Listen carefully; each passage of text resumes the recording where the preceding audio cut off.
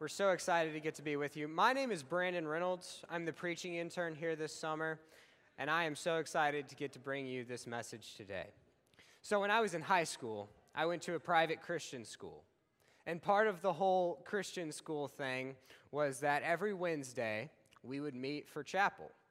Well, part of this chapel service is that we would go through some songs and sing some songs, and the praise band would lead it.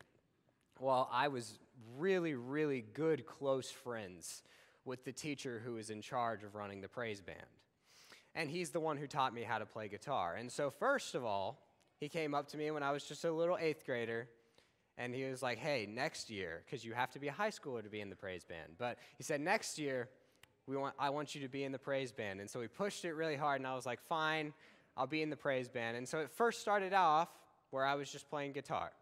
And that was great for a freshman, because even if I made a mistake, it was kind of drowned out, and I could kind of fly under the radar, and so I couldn't really get super embarrassed.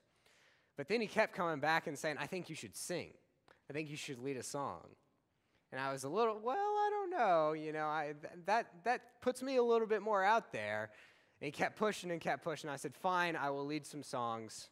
And so I first started leading a song. And I let it really low, and that was okay because it was kind of in my vocal range. And he kept pushing and kept pushing because he's the best singer I've ever heard in my life. And he doesn't understand that not everyone else is that good at singing. And so he kept pushing and saying, you can sing this song that's higher. You can sing this song that's higher. And finally, the dreaded day came where he gave me a song, and he said, I want you to sing 10,000 Reasons. I want you to get up there and lead that. And I did. And I got up there, and as the music was fading, and it was all down on me, right? All eyes were on me, kind of like they are right now. And I started the song, and man, it was terribly off key. I mean, it was just, it was bad, and I cringed looking back at it. And in that moment, I was beet red. And of course, he came in and saved the day because he is the best singer I've ever heard. And he fixed the song and took over, and everything was okay in the end. But I was embarrassed, and I was beet red. You could have seen me from space. And I felt like a fool.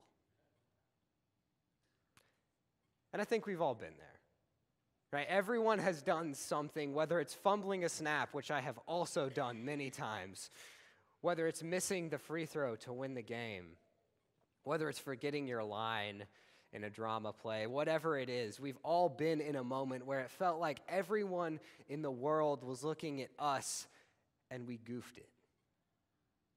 And we fumbled. And we were embarrassed. And we felt like a fool. And I think the fact is, sometimes God calls us to do things that the world will see as foolish. And sometimes God calls us to do things where it will feel like the entire world is out there and I am right here and everyone is looking at me and everyone is looking at me and saying, you are a fool. And today we're going to be talking about someone, and that's exactly what God did. So today we're going to be talking about Noah. And I'm going to be preaching out of Hebrews 11:7. But the actual story is found in Genesis 6 through 8. So Hebrews 11:7 is a New Testament author looking back on the events of Noah and writing about them for a New Testament audience. But the actual story of Noah, like I said, is in Genesis 6 through 8. And so if you don't think that I tell it good enough, then feel free to go read it yourself. If you think that I leave anything out or maybe add a little too much, go read it yourself, because the Bible is a lot better at telling the story of Noah than I am. So we're going to start with Hebrews 11:7. By faith Noah, being warned by God concerning events as yet unseen, in reverent fear constructed an ark for the saving of his household. By this he condemned the world and became an heir of the righteousness that comes by faith. So I'm going to use this verse to walk through the story of Noah that's presented in Genesis 6 through 8. So first, by faith, Noah. Well, who is Noah?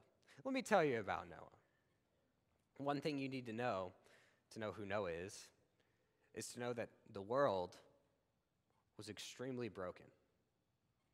Kind of like it is today, but even more so. The Bible says in the Genesis 6 passage that God looked down on the world and he saw that every thought of man was wicked all of the time. And it was especially violent. People were slaughtering each other. People hated each other. There was violence on the earth. There was brutal sin on the earth. And everyone was wicked. And every thought that every man had was wicked. Except for Noah. Noah was the one person that shined out to God as a righteous man amidst an unrighteous world. And so God chose Noah to warn him. Being warned by God. Well, what did Noah have to be warned of? God looking down on this broken, corrupt, destroyed world. He sees that everything is so broken and wicked that he says, I just have to start over. I just have to completely wipe everything out and try again. And so he says to Noah, I'm going to send a flood. And this flood is going to completely wipe out all life on earth except for you and your family and some animals that I'm going to command you to bring upon this ark with you. But he warns Noah. And he warns Noah about this crazy, colossal flood. And that is the concerning events as yet unseen. Because if you didn't know, Noah was living in a desert. And the whole idea of a flood would probably have been pretty foreign to him. Yet God comes to him and he says, I'm going to cover the entire face of the earth with water. And everything and everyone that is not on that boat with you is going to die. And so in reverent fear, Noah listens to God's call. Noah listens to the foolish call of God, and he constructs an ark. And an ark is a boat. But it's not just any boat, it is a massive boat. Let me give you some statistics. So the ark is about 2 school buses wide, right? So a school bus from front to back, and then from front to back. That's how wide the ark was. The ark was about 1.5 football fields long. So about 150 yards long. And the ark was about 3 giraffes tall. That was the most interesting one that I found. Because it's like, well, every giraffe is probably a little bit different height. But average 3 giraffes tall. And so this thing is massive, right? It's basically 3 stories, two buses wide, and 1.5 football fields long. This thing is huge, and it is estimated that it took Noah about 55 to 75 years to construct this. Doesn't that sound foolish? To spend 75 years potentially of your life just hammering away at a boat in the middle of the desert. And the people around him would have thought it was foolish too. They would have thought that he was a fool before he started building the ark. But when he started building the ark, man, he was just plain crazy. This man is dedicating half of his life to just hammering away at this boat, to just building this boat.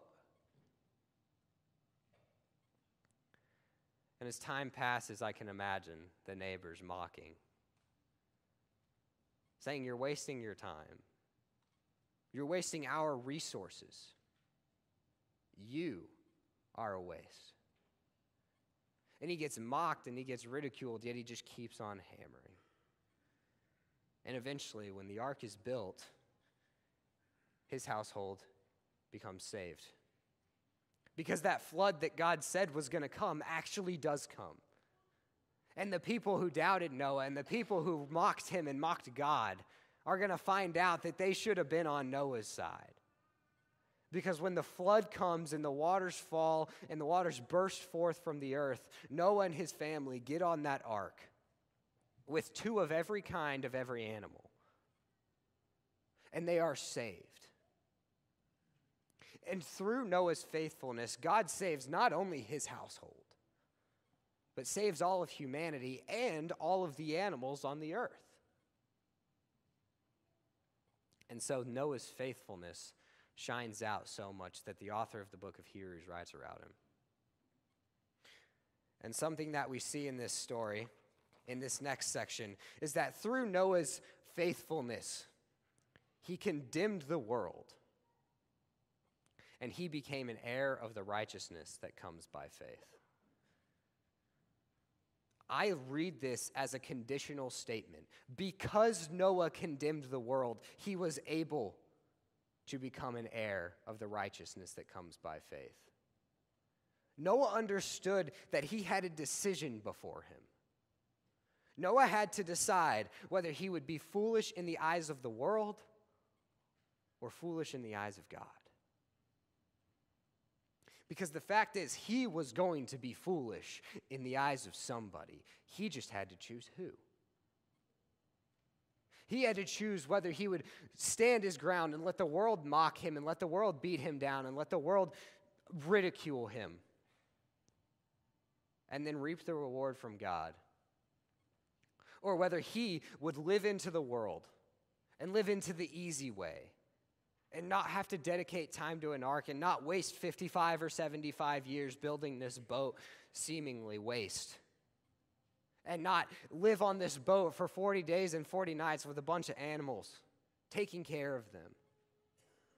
He could have chosen the easy way of the world, but if he would have done that, he would have died just like everyone else. And I make the claim that we have to make this same decision. We have to choose whether we will be foolish in the eyes of the world or foolish in the eyes of God. And I can make that claim because Christ had to make that decision. John 15:18. This is the words of Jesus. So imagine this written in red. If the world hates you, know that it has hated me before it hated you. The world hated Jesus. The world rejected Jesus. The world called Jesus a fool. Kings don't die on a cross. That is not how the world works. And yet Jesus came in and he lived a foolish way and he told people to love your enemies. That seems pretty foolish from the eyes of the world. And he told people to give away their money. That seems pretty foolish in the eyes of the world. And Jesus' entire life was a life of being foolish in the eyes of the world, and his death was the apex of that. Paul, one of the authors of the New Testament, will expound upon this in 1 Corinthians 1. And he will say the following: For the message of the cross is foolishness to those who are perishing, but to us who are being saved, it is the power of God. For it is written, I will destroy the wisdom of the wise, the intelligence of the intelligent I will frustrate. Where is the wise person? Where is the teacher of the law? Where is the philosopher of this age? Has not God made foolish the wisdom of the world? For since in the wisdom of God, the world, through its wisdom, did not know him, God was pleased through the foolishness of what was preached to save those who believe. Jews demand signs, and Greeks look for wisdom, but we preach Christ crucified, a stumbling block to Jews and foolishness to Gentiles. But to those whom God has called, both Jews and Greeks, Christ, the power of God and the wisdom of God.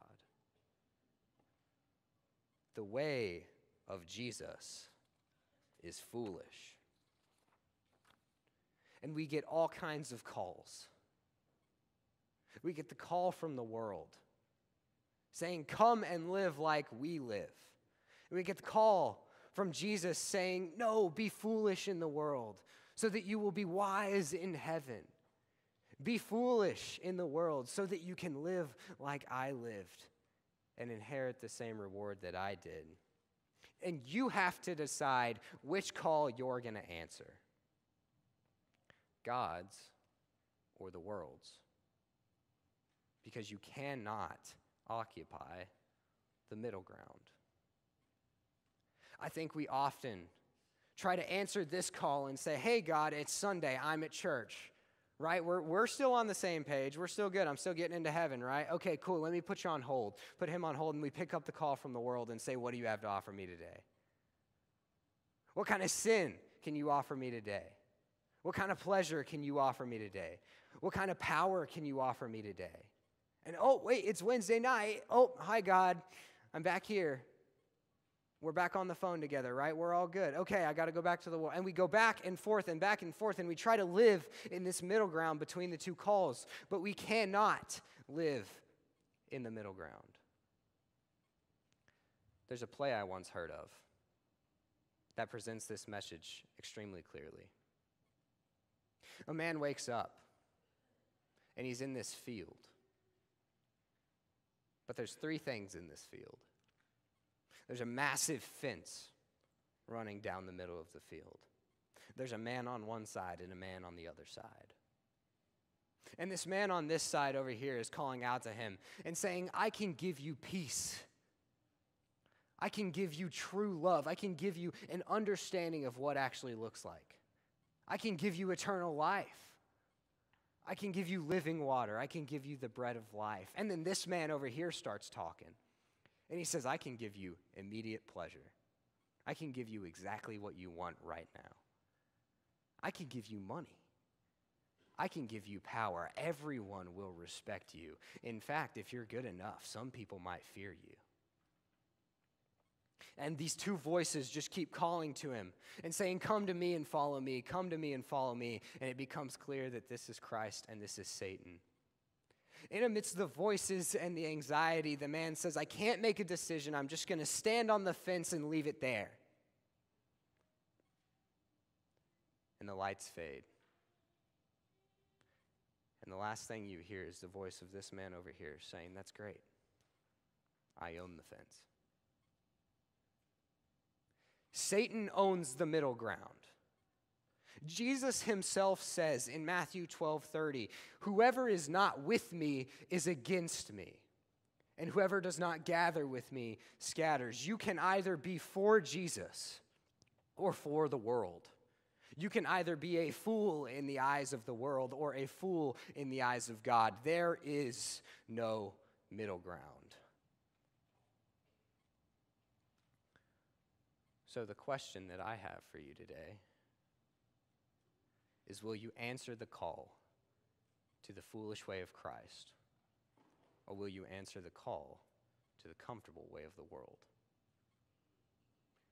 Let me give you an example of a man who answered the call to the foolish way of Christ.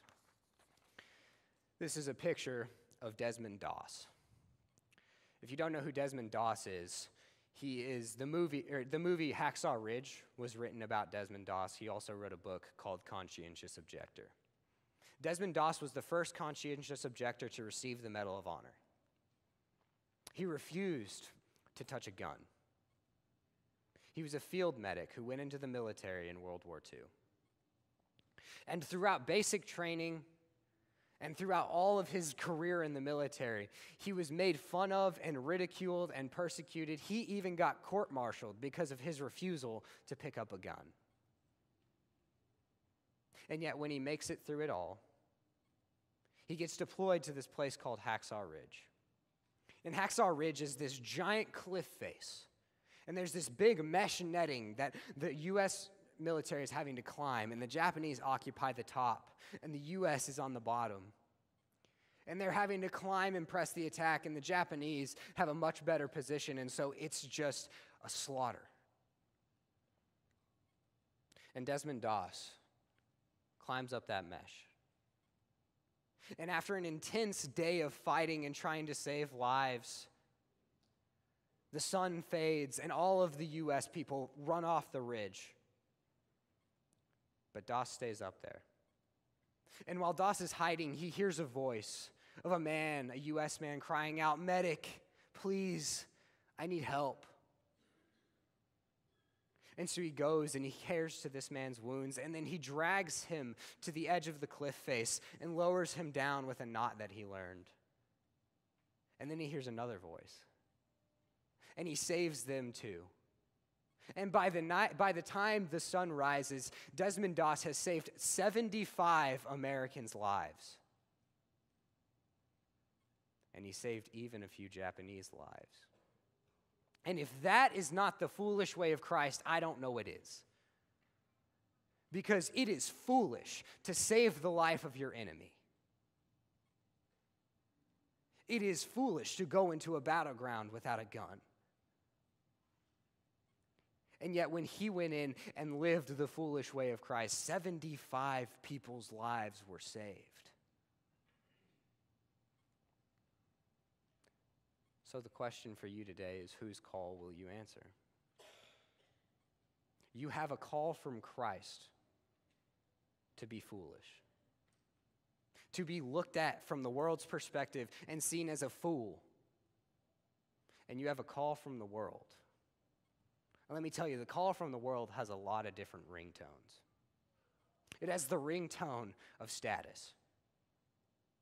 It has the ringtone of power. It has the ringtone of money. It has the ringtone of lust. And yet Jesus calls to you and says, take the lowest position. That sounds pretty foolish. And Jesus calls to you and says, only have one sexual partner. Man, the world says that is foolish. And Jesus calls to you and says, love your enemies. So whose call will you answer? This is a hard sermon to preach. And I'm going to be very honest with you right now. My grandma passed away this week. And it is foolish of me to get up here and tell you that God is good.